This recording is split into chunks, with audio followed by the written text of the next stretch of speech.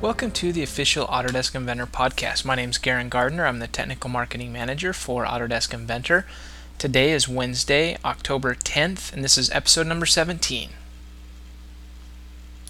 Well, welcome to yet another episode of the official Autodesk Inventor podcast. And hopefully those of you that have watched the podcast in the past, hopefully you liked our new intro.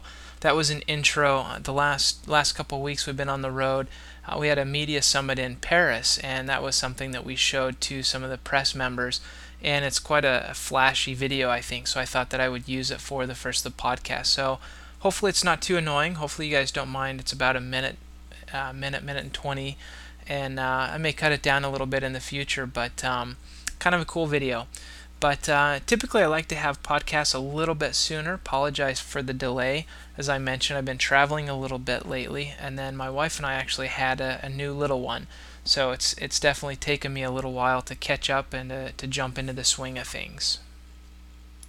So with all that out of the way, let's take a look at the actual tips and tricks section of the podcast. I'm sure that's what you guys all came for anyway.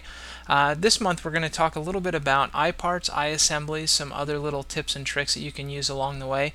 But for those of you that have a need for creating iParts and iAssemblies, I think this will be a nice little tip for you, and hopefully you'll enjoy it. So I'm going to roll the tip and trick and enjoy the podcast.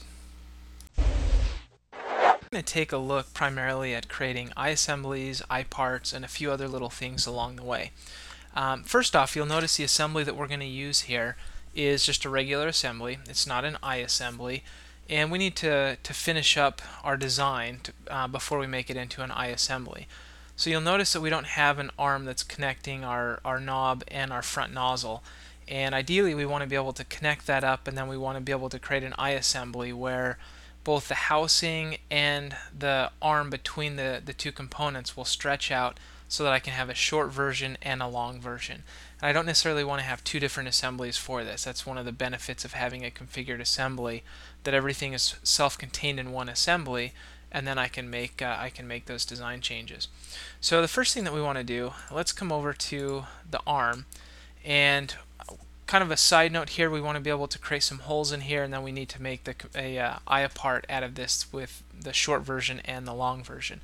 So in creating the holes, one of the quick tips in here that I like to point out is the ability to create iMates. So you may not be aware of what iMates allow us to do. It's basically just it's basically a constraint that's saved in a part file. So when I pull it into an assembly, it typically knows where to go already.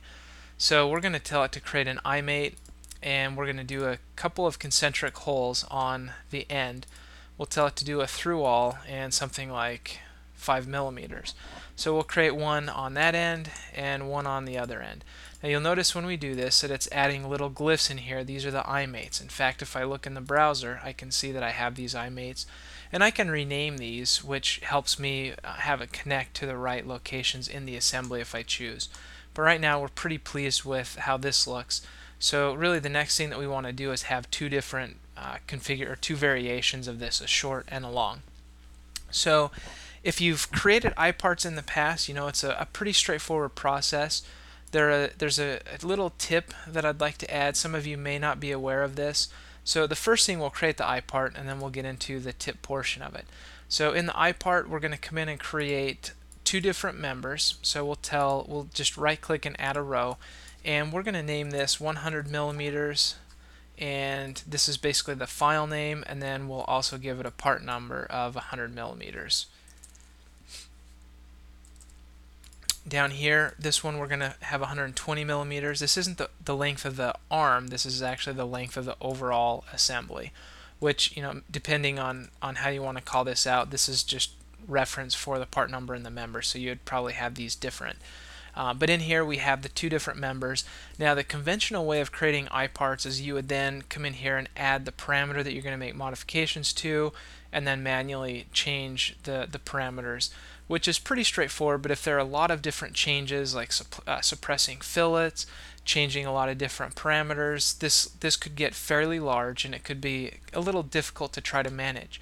So one of the things that we did a release or so ago is we added the ability to do all of this on the fly. So the first thing that we're going to do is come in to customize our toolbar, and I'm just going to turn on a different toolbar. You'll notice that if I scroll down, we have a toolbar that's called iParts and iAssemblies. And you'll notice that if I've turned a part or an assembly into an iPart or an iAssembly, as we just did, that these will not be grayed out. So in here, you'll notice I have a couple of different things. I have the ability to edit a factory scope, and I also have the ability to edit a member scope. So the difference there, by default, how Inventor has always worked is as a factory scope. So if I changed a fillet on this part, it would change that fillet across all of the members, not just one particular member. Well, we added the ability to come in and do just a member scope. So what this allows me to do is tell it which member I want to make a modification to, and then I can just simply come in and make any kind of modification. So in this case, we're just going to change a parameter value. We're going to add 20 millimeters, so it's a little bit longer. So now I can look at this. In fact, I should have done this beforehand, but if you remember right, we had just the member and the part number. Now it automatically added our D0 equation. And if I lengthen this out, we can see what it added. So in this case, it would have been very easy for us to do this manually, but think about if we had a complex part, this could be really difficult. So being able to turn on the member scope and make changes there is really nice. So we're going to save this, and at this point we want to be able to pull it into this assembly. So we're just going to move this toolbar over to the side. We're going to place in that part that we just created, and we're going to tell it to use iMates. So you'll notice that the iMate, it's automatically looking where it can be constrained to in the assembly, and I can tell it to go to the next. Let's see if we can get that to where you can see it.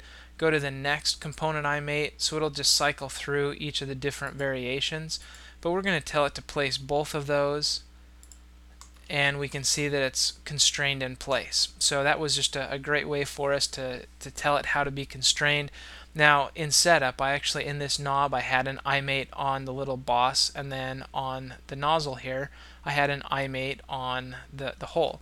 So you still have to add that information, but the iMates are great if you're placing components in an assembly that you do it quite often, like maybe a couple of flanges, or if you have hinges, you can pre-set up the iMate configuration, so when you place it in the assembly, it automatically goes wherever it can. So once we've set this up, right now we don't have it in an iAssembly, so similar to the I part, we want to be able to come over and tell it that we want to author an iAssembly. So we're going to tell it to add a new row, just as we did with the I part, and I'm going to do 100 millimeters for the member. We'll do 100 millimeters here. And then I'm also going to do 120 millimeters for the second one. And then we're going to make sure that it's set to member scope and not global scope. And then easy enough here, we want a short version and a long version. So we're going to come into the housing and change the component to be from, in fact, it looks like we have a long version and a short version. So let's go to the shorter. In fact, let's make sure here. Let's come over to our table, and we can see the 120 and the 100. We're going to make sure that the 100 is activated, and it looks like we need to specify that this is going to use the 100 millimeters. And then we also want to go to the arm, and we're going to tell it to use the 100 millimeters as well. So now, since we had this set at member scope, it's easy enough for me to go to the 120. Everything's in its fully the full length. If we go to the 100 meters, so it's very easy for us to set that up. We created an I part, an I assembly, and then really I think the key thing here, especially if you're new to creating I parts or I assemblies, is use this member scope. Now make sure though, if I at some point later on realize that I want to change the hole diameter or something globally, it may be that we want a different size hole, I would want to set this back to a global scope. So if I edit this and make this part in one member, I change the diameter to be larger, it'll update it across all members. So I do find myself jumping back and forth between a member scope and a factory scope, so it's doing it globally. But those are just a couple of real quick tips for that. Now to round this off, usually what I'll do once I've got a couple of configurations is generate the files. This just makes it easier when later on when I start placing these in assemblies that the files are already generated. But we also want to create a drawing. So you'll notice that we can come in here, specify the assembly that we're using, and we can also tell it the model state that we want. So we're going to use the 100 millimeters one. We want a right view, and so we're creating the shorter version. And then let's also come in, we'll use the same assembly, only this time we're going to create the longer one, the right view, and we'll place it over here to the side. So we have both of these side by side. We have a short version and a long version, and a couple of things that I like to do, we may want to come in and actually align these. So we could, if we wanted to, we could align these together. I'm not getting the line up, but something that's easy enough to do if you want to align those.